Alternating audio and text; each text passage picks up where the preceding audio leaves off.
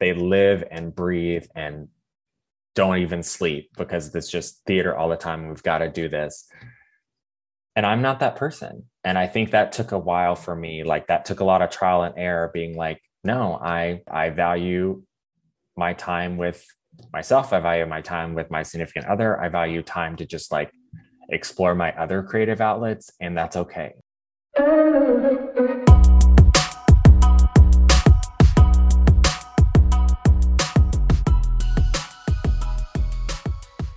Welcome back to the Thank You Places podcast. Today we are listening to a conversation that I had with Jacob Heinz. Jacob is a Nashville-based creator and one of my longest artistic friends. We, in this podcast, discuss the importance of recognition and validation from other artists and how that's changed as we've gotten older. We also talk about burnout and really being more honest with ourselves about what burnout looks like. We talk about fear to create, fear to direct, fear to lead, and the pressure to be perfect. Jacob also gives us a bit of some insight on how to write your own musical. Please stay tuned to the end of the episode to hear more about how to find Jacob. And with that, please enjoy Jacob Heinz in Perfection and Prayers. Okay, today is special because Jacob Heinz is on the show. Jacob Heinz is a Nashville-based creative and creator, and we're going to go into more about what that means. But Jacob and I we lived together in Nashville. We've been lifelong friends. I say lifelong. We've been friends for more than 10 years. Yeah, I literally did my gratitude journal earlier and I wrote grateful for lifelong friends because I was thinking about getting to talk to you. So that's weird that you said it because it's true. We're synchronized. Life didn't begin until Taylor Swift released 1989. And so that is exactly when I would say we've become lifelong friends, even though we were friends before that, but it's all good. I'm glad that you brought up Taylor Swift because no one else on the podcast has yet. And I think it's really important to just make a note about her and how she has, as an artist, showed up for us over the years. My spin class this morning ended, the instructor, she ended it with all too well 10-minute version. And I sat there and I said, it is Monday morning, mama, and we can't do this. That's too sad. It was very sad. I mean, it was like the wind down. So I did wind down, but I also was like, oh no, I can't now. Now we're in our feels. Yeah. When you were you still live in Nashville, but when Taylor Swift was living in Nashville, did you ever have any T Swift run-ins? No, I didn't really. Well, she went to the rival high school. Oh. Yeah, because I went to Beach in Hendersonville and she went to Hendersonville High School. And so that was when she was like, obviously young. And I just remember I obviously love Taylor at this point. I just remember people would be like, she just show up to parties and start playing her guitar and like want people to listen to her, which, I mean, honestly, I think in that day and age, people are like, that's a bitchy thing to do. And like, why would she do that? But nowadays I'm like, market, girl. Market it. You do it on TikTok, so Right. Might as well do it in person. I know. She's like, I'm going to treat this graduation party as a networking event. So here we go. Brilliant. And it's worked out for her. I know. I mean, everyone truly. Can eat their words. Well, and this is what I know about you is that you were a huge Hayley Williams and Paramore fan at that time. So there was that was your focus because they were also in Nashville, right? Oh, yeah. And then there was the weird crossover of Hayley and Taylor being like best friends, and they would like go to Sweet Cece's in Franklin together, which RIP Sweet Cece's all around. Rip. Yogurt. Well, I want to know a little bit about your journey as a theater artist. I know when we were living together in Nashville, you were getting a lot of design work and a lot of stage management work. And then we've talked privately. You and I both have kind of struggled with our identity as artists and what does it mean? And do we have time to dedicate to it? And do we take the plunge and just work as an artist full time? Or do we like to make a little bit of money too? So I would love for you to kind of beat out where you are now and how you got there, because you've created a musical, which is going up in the first part of June. Mm-hmm. So I would say, as someone who I know was kind of going through it, you've ended up creating something pretty amazing. And I just want to know how you got there, because I am struggling. Yeah. I mean, honestly, same though. I'm like, I had, yeah, we'll go on the journey, but I had my first therapy session with a new therapist last week. And I was like, I'm in a creative block and have been for a year and a half. So, but yeah, when we were living together, I was doing all the set design, all the stage management stuff. And I really burned myself out so fast because I feel like it was community theater after community theater after community theater. And I love community theater and I support it and I think it's fantastic. But it was just a lot of unpaid gigs. And it was, I mean, at the time, I had just come out of a 2-year relationship. Well, while we were living together, that obviously happened. And I think me too, right? yes, Yeah. that was a Taylor Swift So, moment on the floor yeah. eating cupcakes listening to Yeah. 1989. So good. So I had all this time to fill. And so I was like, I'm going to fill it with theater. And I did, which was probably unhealthy. But I think I just really burned myself out because I got to the point where I was like, okay, if I'm going to be able to work a 9 to 5 job, because that was what I do and I still do, unfortunately or fortunately or whatever, however you want to phrase it, as a survival job. Um, and also be able to do theater, I can't do it all the time because I was like, I won't have time for anything. I won't have time for myself or anyone else. And then I got into another relationship and I was still doing design work, but not as much. And then that's when we moved to Boston. Oh shit, I forgot about that. So also, Jacob and I Whole both thing. moved to Boston at Yes. separate times, Yes. except for maybe a 2-week crossover I was period. going to say we overlapped for A a day. month, Yeah. right? Yeah.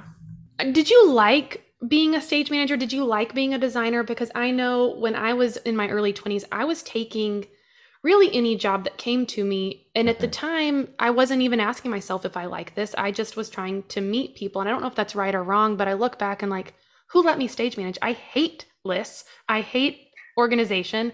I hate not being on stage. So it Yeah. was just, I look back and go, what was I doing? But maybe you liked it.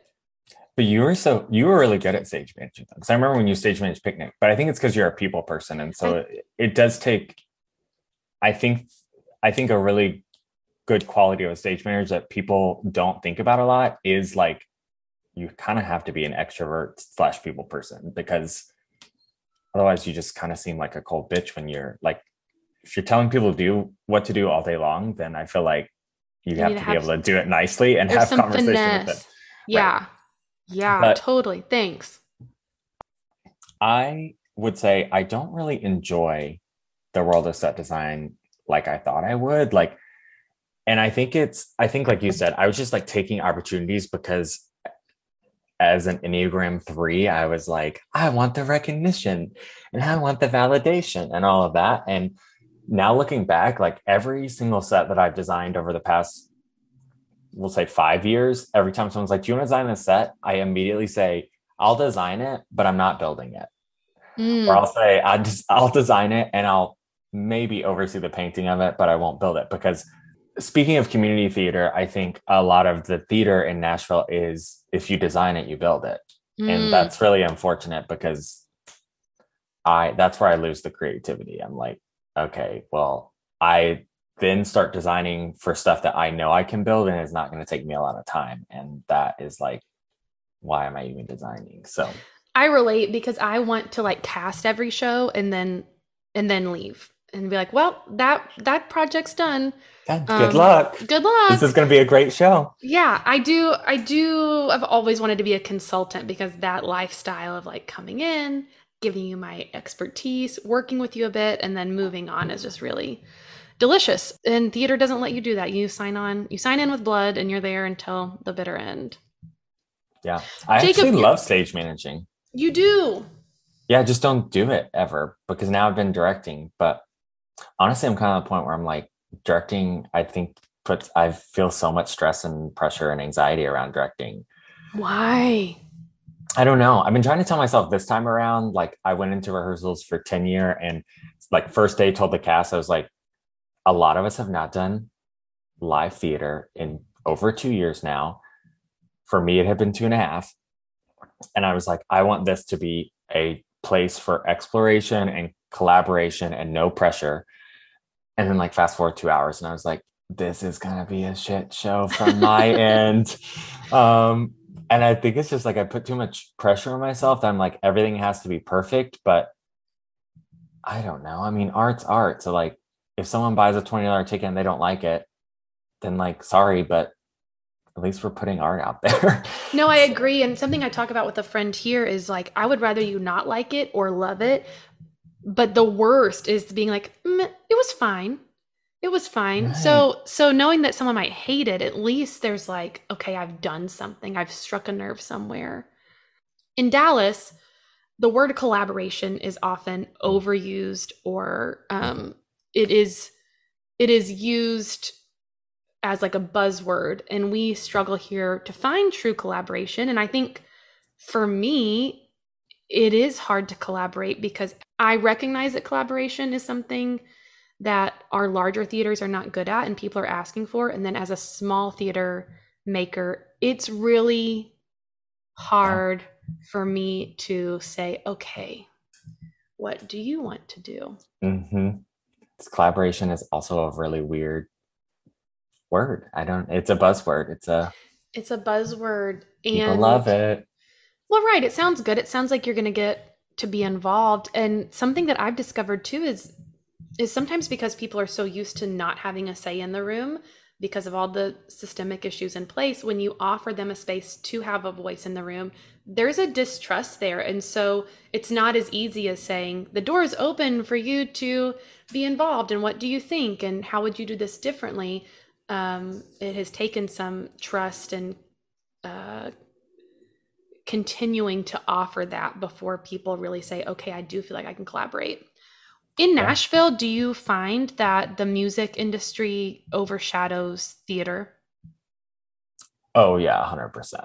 I mean, people don't go. I feel like a tourist that come and anyone that's not involved in the theater scene, if it's a Friday night, they're not thinking like, where's a show I can go see that's theater? They're thinking, where's live music happening? How would you solve that? Because Dallas is not as much live music, but it's like there is a sports game going on. It's going to be basketball, it's going to be football, it's going to be hockey. That, and people will spend a lot of money to go do those things, similarly to Oh yeah. concerts. Why, or what do you think is the barrier? My a coworker today literally just made the comment that they went to go see the Reimagine Oklahoma at TPAC, and she was like, "Oh, I saw the poster for Mary Poppins because it was happening at the same time because the rep is doing Mary Poppins." And she was like, "Oh, I would have rather seen that." And I was just like, hearing her say that, I was like, people outside of theater world have no clue when even a big name show like Mary Poppins is happening in their own town at the biggest theater venue in the town. And that is Yeah. crazy to me. And so I'm like, I don't know if it's marketing because the thing is, it's expensive. Like marketing anything's expensive. Obviously, we all have Instagram now. So like, but if people aren't looking for it, then you know, I think we're also in this weird thing of I feel like people classify musicals as like the classicals. So Mhm. when non-theater people hear musical, they're like, oh, Sound of Music or Oklahoma or something like that. And then I feel like it's hard to try to get away from that definition and be like, but what about this like really cool brand new queer piece that's an extended one act and has nothing classical about it? I don't know. I feel like it's so strange to me because Nashville is such an art town. Mhm. Like all the time, people are like, art's thriving, and we're like, Nashville is an art city, which I think is true because there's so much cool shit that's happening. But I feel like with it, especially because of COVID, I'm just seeing everything like fizzle out, which is really sad. But like, Well, and that's what I mean. I've been experiencing it internally, but I've looked around at all of, the small theaters that were kind of the same size as my theater, and a lot of us haven't come back, or we're just coming back this summer for a reading, and we're all having this conversation of, do we want to? Um, do we want to? And I don't really know if I want to, or why I don't want to. I do think my focus shifted from the audience to the actors. I want to provide a space for artists to Mm-hmm. grow, create, express themselves. And what's a shame to me is when you're filling out grant applications or anything, it's like, well, how are you helping the community? And saying, well, I'm providing a space for artists to grow and learn and perform, Yeah. that doesn't count. They want to know what you're doing for the audiences. And that really bums me out because I don't care about the audience in the same way that I care about the actor or the director or the designers. Yes. I All of don't, that. Yeah. yeah. I literally thought about it. I mean, it's very strange you bring this up because we are doing our read through and sing through of the show tonight for the first time. We workshopped it last year, but we've done some rewrites and all this. So we're hearing it for the first time tonight, like all the way through as it should be with the full cast and everything. And I was thinking this morning how I wanted to start out rehearsal because I've been trying to think of like, we've been doing some like mindfulness stuff and whatever as we start. And one of the things was I wanted to tell everyone, like, do this for you. I know our lovely Becky Baker from Lipscomb always says, dare to fail gloriously, but like, truly, this should be we're not putting on this musical to sell tickets. Like, in my opinion, I don't care about if there's 2 people or 32 people in the audience. Like, for me, it's we're telling a queer story, which there needs to be more of, A, in the world, but B, especially in the South. Second piece is like, I want you to feel that like you gained something as an artist, like you've honed in on a new skill, or like this was like some part of your character work brought up something that like you wanted to process, or just how does this whole rehearsal process really benefit you as an artist, and not thinking about it like, oh, the end game is being good in front of an audience so that they love the show, you know? Right. It's like, and that's what I'm hoping to convey. And it's just funny that you say that because I kind of also agree because after doing, like, I'm doing the Bell Witch Fall Festival again this year, and that is all audience. Like, it's right. Like, that is an audience show. Like, that is thousands of people will come to see this show. And I'm hoping that the actors get something out of it. And I'm hoping that it's an exploration process. But to me, there's just a different focus. And I'm finding it hard to just connect and, like you said, want to do anything. I'm like, is it me? Is it you? Is it the art? Is it? Yeah, what is it? I don't have an answer. If I come up with one, or if you do, we'll agree to trade. I want to ask you about this musical, but in relation to, I remember in school, you did a directing scene that was a queer story, right? Am I getting this correctly? Yes. And there was drama around it. Am I also remembering this correctly?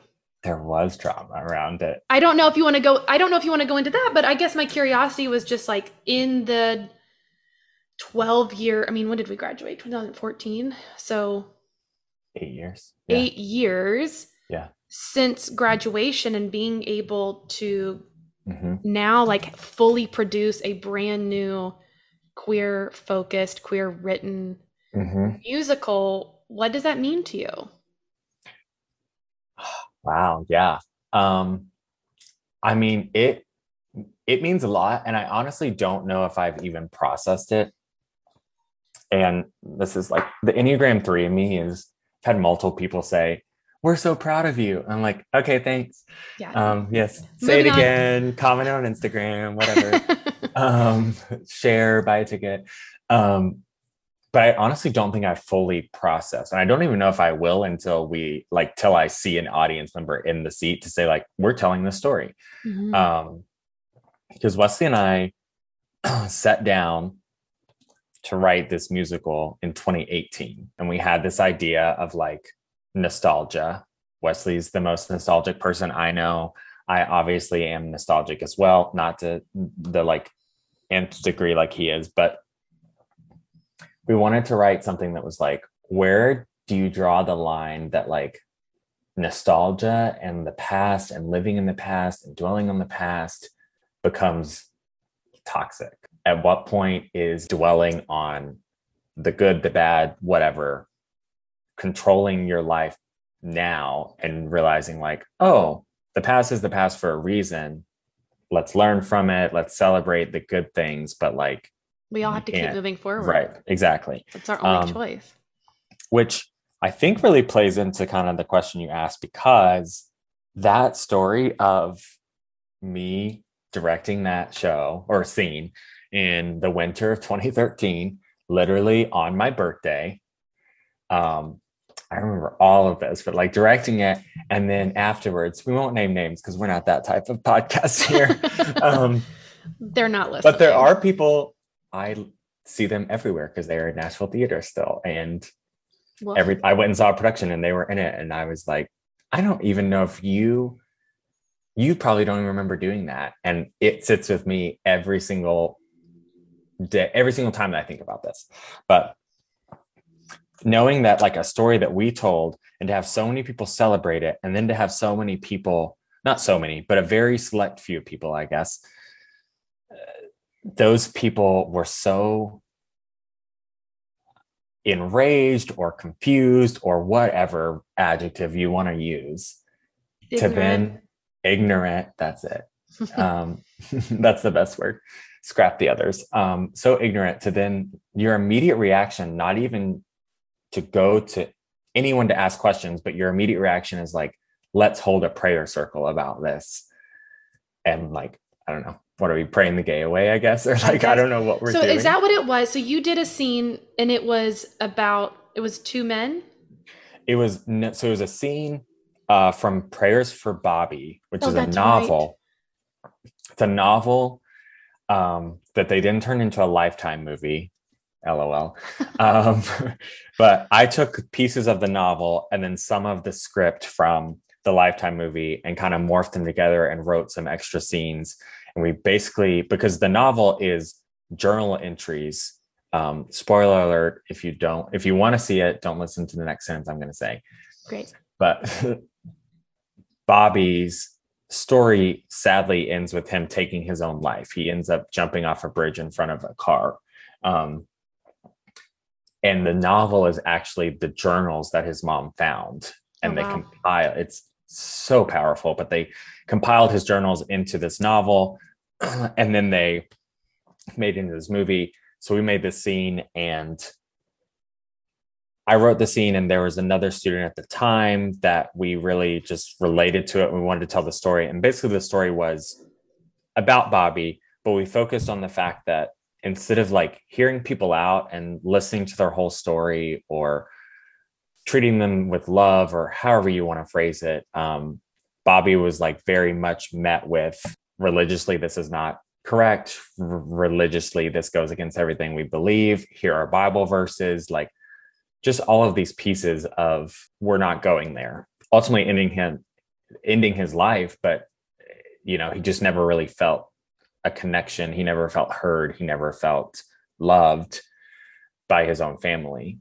And that was the scene. It was a 15-minute scene. And then it ended with some select people basically holding a prayer circle about it.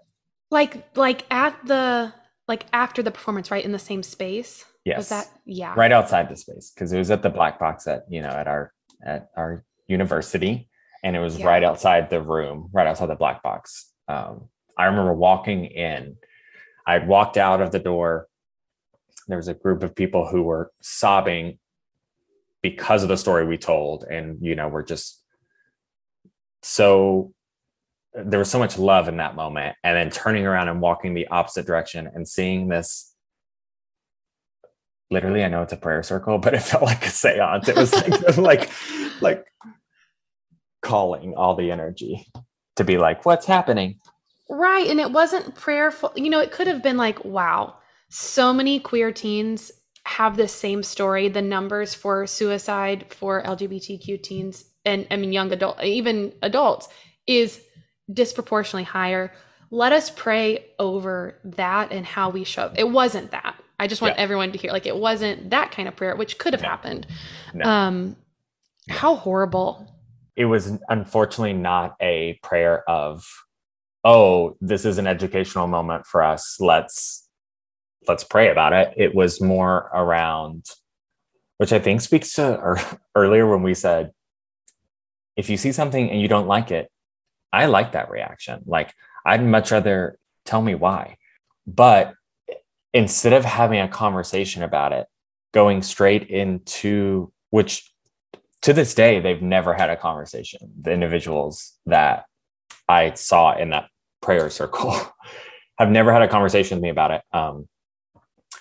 But the prayer was more, from my understanding, based on, again, the backlash and what happened after. It was more around the scene, blaming the scene, saying the scene like not criminalized, let's say villainized religion as a whole, saying that every single person who is a Christian or who is religious or whatever treats anyone at the time, I think the word used was like anyone that is a homosexual as such, as was displayed on stage. Not a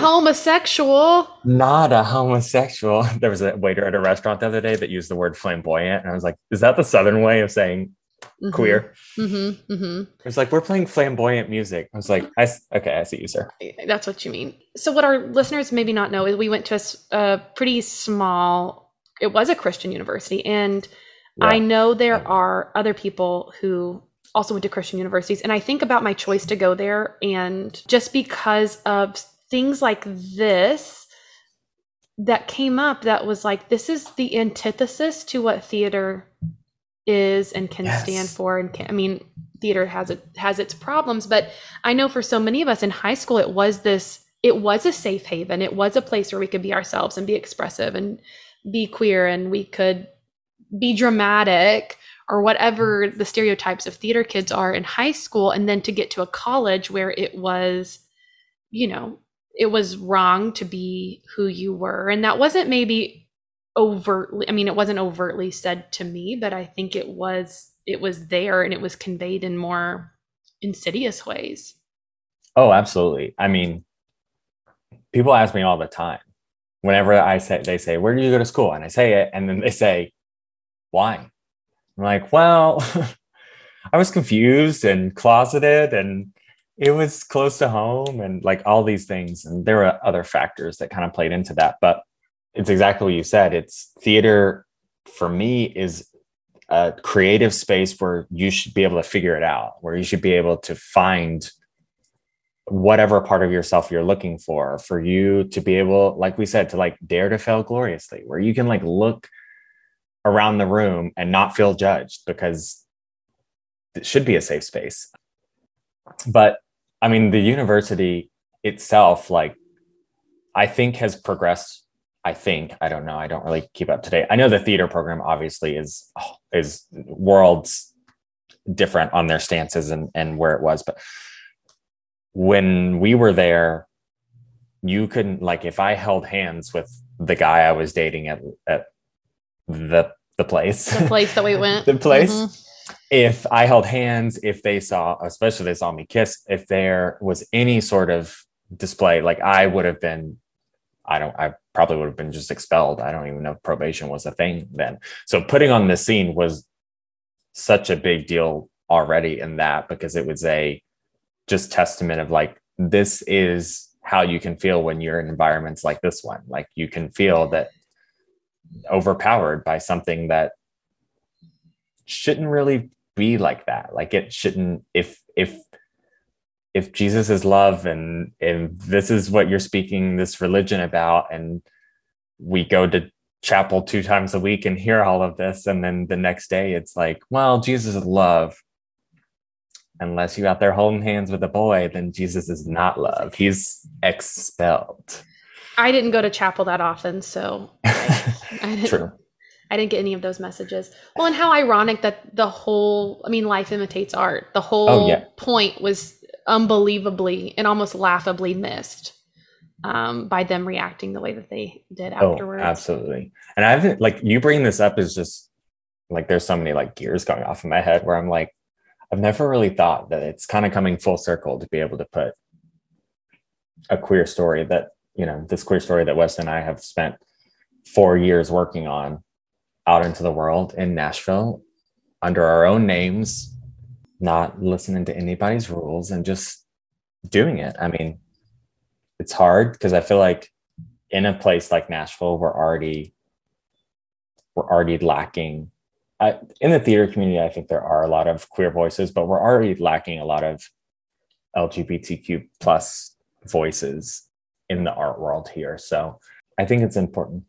Is there any piece of you that is afraid of backlash? I hadn't even thought of that, but which I think is good, but That's great. It is great. It is really great. Maybe this is when I'm ignorant, but it is really great to just be able to say, I'm going to do this. It's my hope for you that you are met with nothing but success and praise, and that people who work with you and enjoy it. And maybe I just gave you an idea for your director's note at the beginning of the program. So you're welcome. All credit to you. Thank you. It. Yes. What failures, if any, do you feel like you've experienced? Oh, man. Wow. Failures is a really big word because as an Enneagram 3, like the fact that I didn't accomplish one item on my to-do list today, I'm like, failure, bitch. Wonder if there's a better word.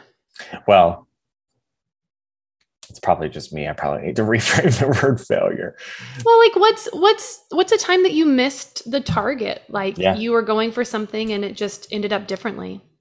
So to answer that question, one thing that I've been struggling with a whole lot, and a reason that I think I relate to the reason you started this podcast, is I feel like I am stuck right now because, and this is not me tooting my own horn, it actually feels the exact opposite when I say it out loud, but I feel like I'm good at a lot of things, but I don't feel like I'm great at one thing.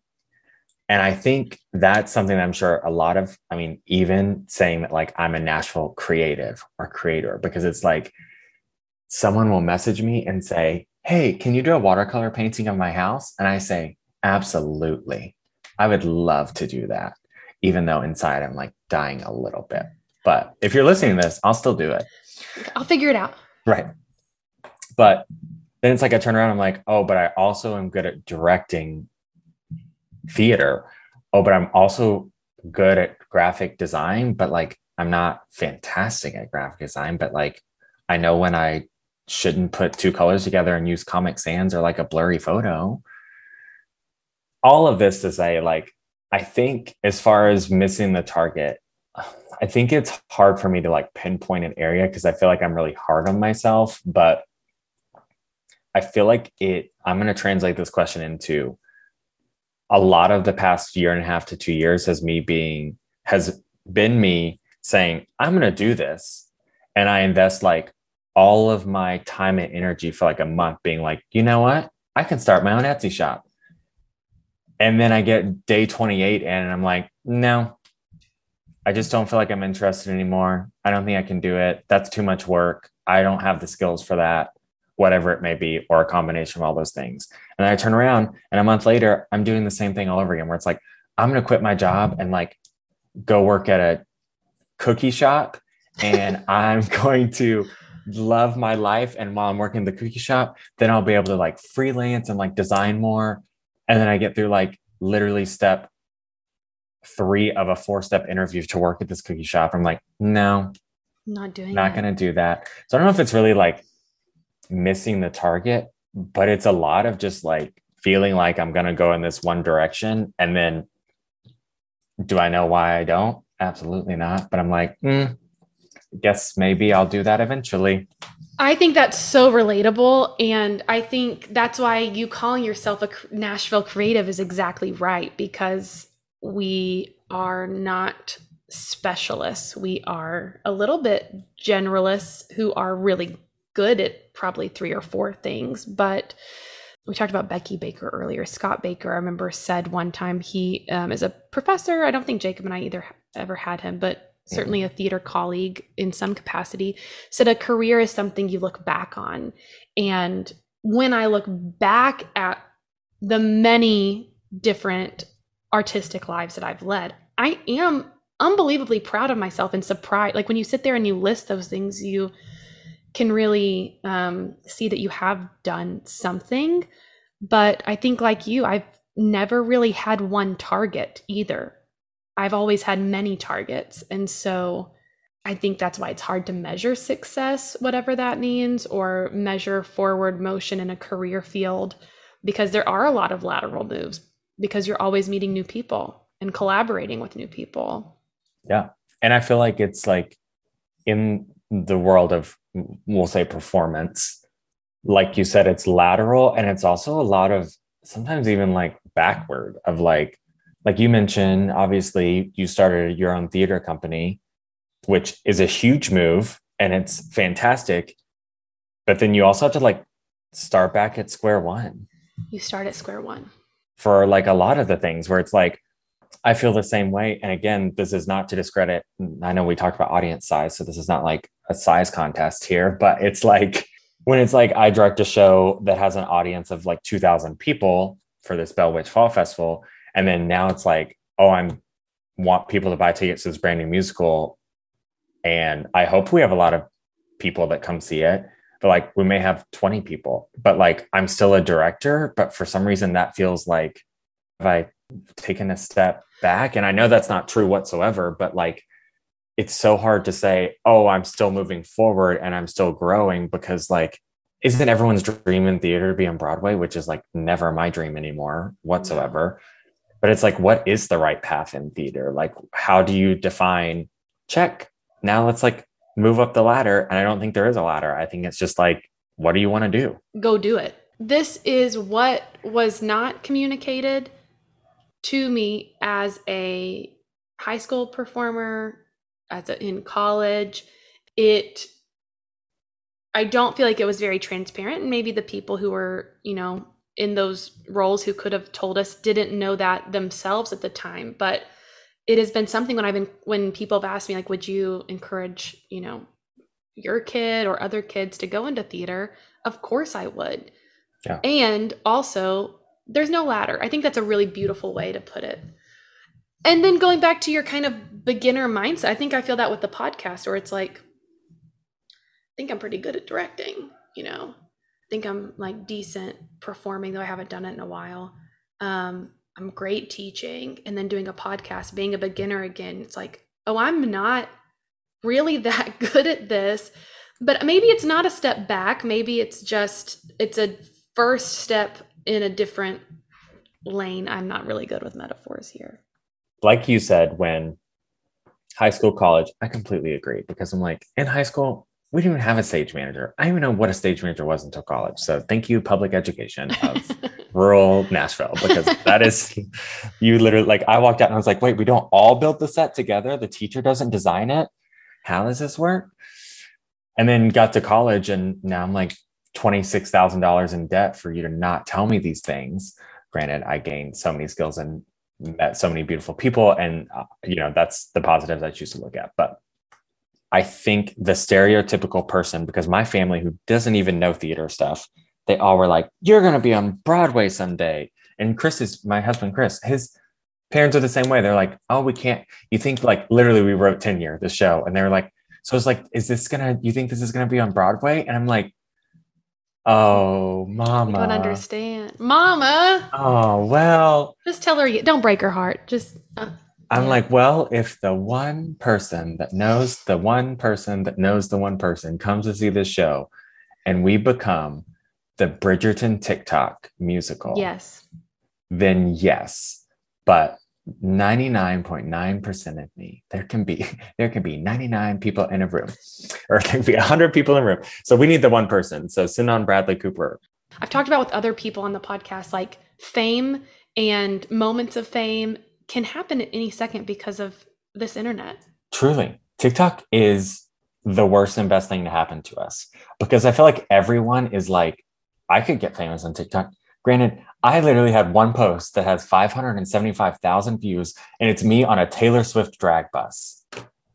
And I'm like, where are all of you Swifties needing to support this queer musical? That's right.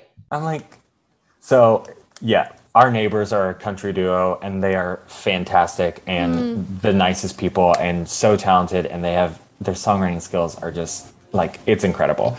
And some of their songs have been picked up by TV shows, and so they've got quite a few streams on streaming services. But we had a really long conversation the other day about, you know, the husband of the duo mentioned they were like, we don't want to write songs for TikTok. Like we're at such this weird crossroad of, yeah, we want to make it and we want this to be our livelihood, but also like, we don't want to write just some catchy song that's like not us just because it needs to take off on TikTok. And this was not the answer to your question, but it's just like a weird thing to me where we did put a lot of content on TikTok, and we're still trying to. Wesley's been putting a lot of, like, when we workshopped it, and he's done a lot of like recordings of things to be like, duet this. And we've met some people and networked with some people because of that are like, I want to come see it, or I would love to do the show at my theater, and whatever, which is cool. Has been really cool to see. But man, it is just like, it's a game. Like you just gotta keep going and going and going. And it's hard to see those posts. I know it, where it's like, cool, this has 4 likes and we spent an hour putting this together.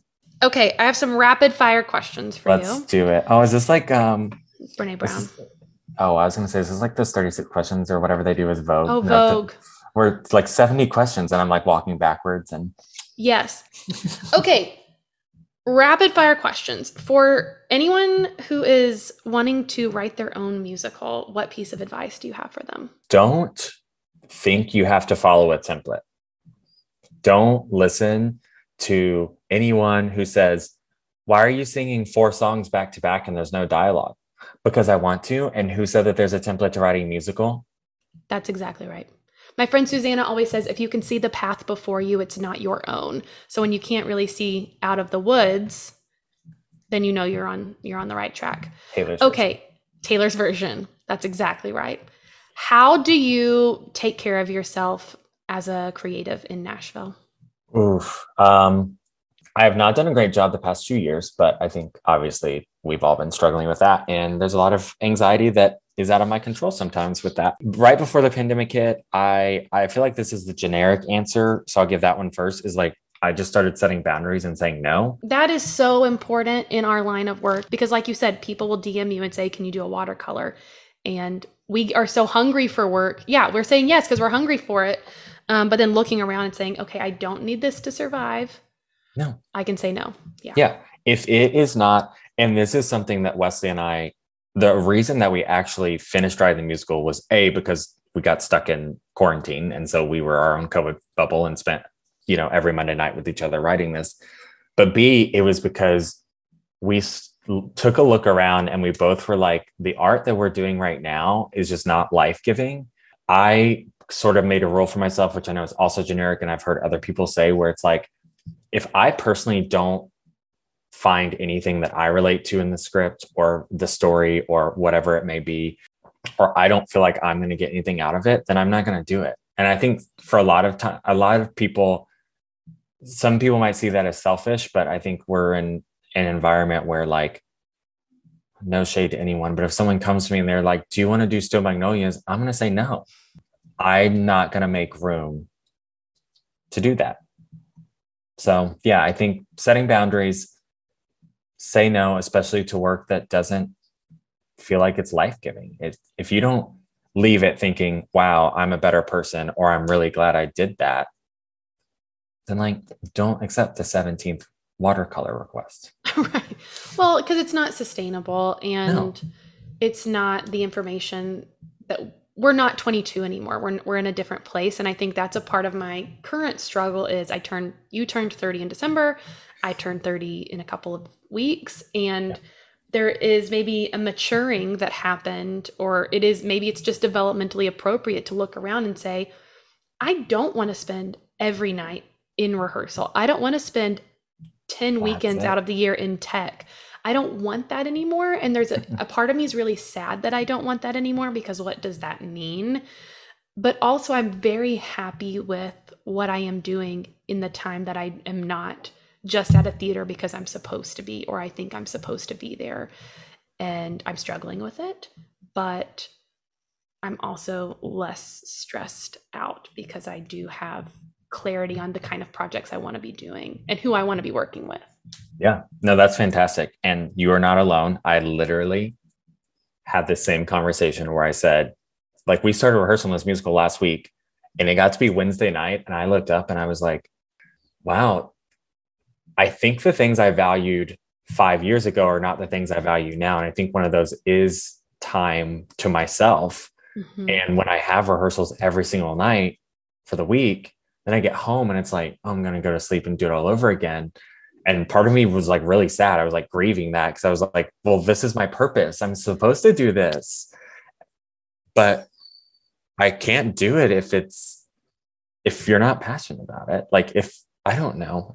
So anyway, you're not alone in that, because I feel I'm really at a crossroads, a really like a Britney Spears crossroads film. Britney Spears moment. Yes. Okay. And what would you say is the biggest lesson that you have learned about yourself, about creating art over the last decade, the last 10 years? Oh my God. I think it kind of feeds into what we were just talking about. I think point number one is I am so bad at comparing myself to others. I think for me, where I found that I do it the most is not in like, I want to be as successful as that person. Because like, what is success? But for me, I found myself comparing the work that someone's doing.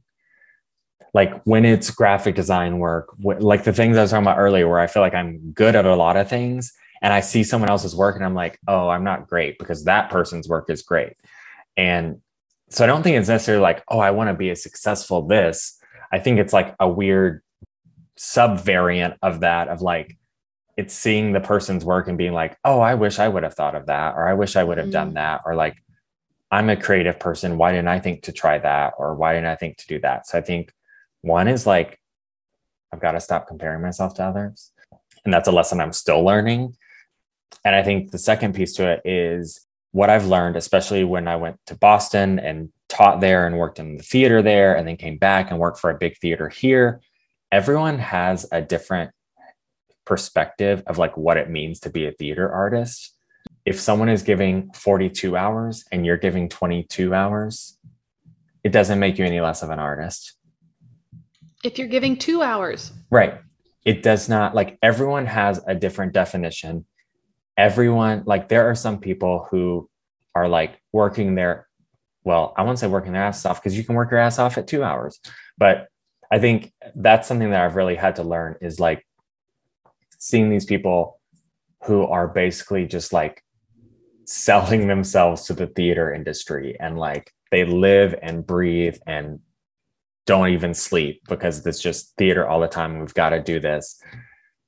And I'm not that person. And I think that took a while for me. Like, that took a lot of trial and error, being like, no, I value my time with myself. I value my time with my significant other. I value time to just like explore my other creative outlets. And that's okay. Like, you can be a theater artist and literally perform one time a year, or write one show in 4 years. And like, that doesn't make you any less of an artist than someone who is in a full-time job at a professional theater working 83 hours. Yeah, that sounds miserable. Because like that's the thing. Like, my last point is, jumping off what you're saying, is I often am comparing myself to people whose lives I don't even want. I don't want that. So why am I comparing myself? So much, yes. Not worth it. But I do the same thing. So, Jacob, tell us about the show that you have coming up. 10 Year. It is a brand new queer musical. It premieres June 2nd through 4th at the Dark Horse Theater in West Nashville. We're in rehearsals right now. Really excited about it. It's a 90-minute extended one act, telling a queer story. And the tagline that we use is, we didn't want to write a story about coming out. We didn't want to write a story that focused on this character's journey of like oppression and then discovering themselves, but rather just like, this is a story about an individual who happens to be queer and is living life just like the rest of us, and having emotions and experiencing anxiety and experiencing excitement and experiencing all the spectrum of emotions. So yeah, tickets are on sale. So what's is there an Instagram handle or a Facebook handle? You can follow us on Instagram at King and Heinz. King and Heinz. Yes, Heinz, spelled just like the ketchup. At King and Heinz. You can follow us on TikTok. I believe it's at 10-Year Musical, but don't clock me on that. Yep, pick that one. And then we also have a Facebook page, but if you're on that godforsaken platform, you can follow us at King and Heinz there as well. King and Heinz. Okay, perfect. Yep. Jacob, I'm so proud of you. I love you so much. I'm so proud of you. This is such a fun platform, and you are incredible for starting it. Oh, thanks. Well, and I'm just sitting with, now that I've done a few interviews with people that I don't know as well, and then coming back and doing it with you, someone who I'm very close to, it is just incredible to hear there is a similar theme running through the lives of artists between the age, I think, of like maybe all ages, but for me, it's been like the 25 to 35 range of things are different now. And maybe some of it was pandemic related. Some of it is just we're getting older and there's different things that are important in our life and having to navigate that identity. So thank you for helping me not feel so alone. Absolutely. I love you. I love you. I love you. I love you.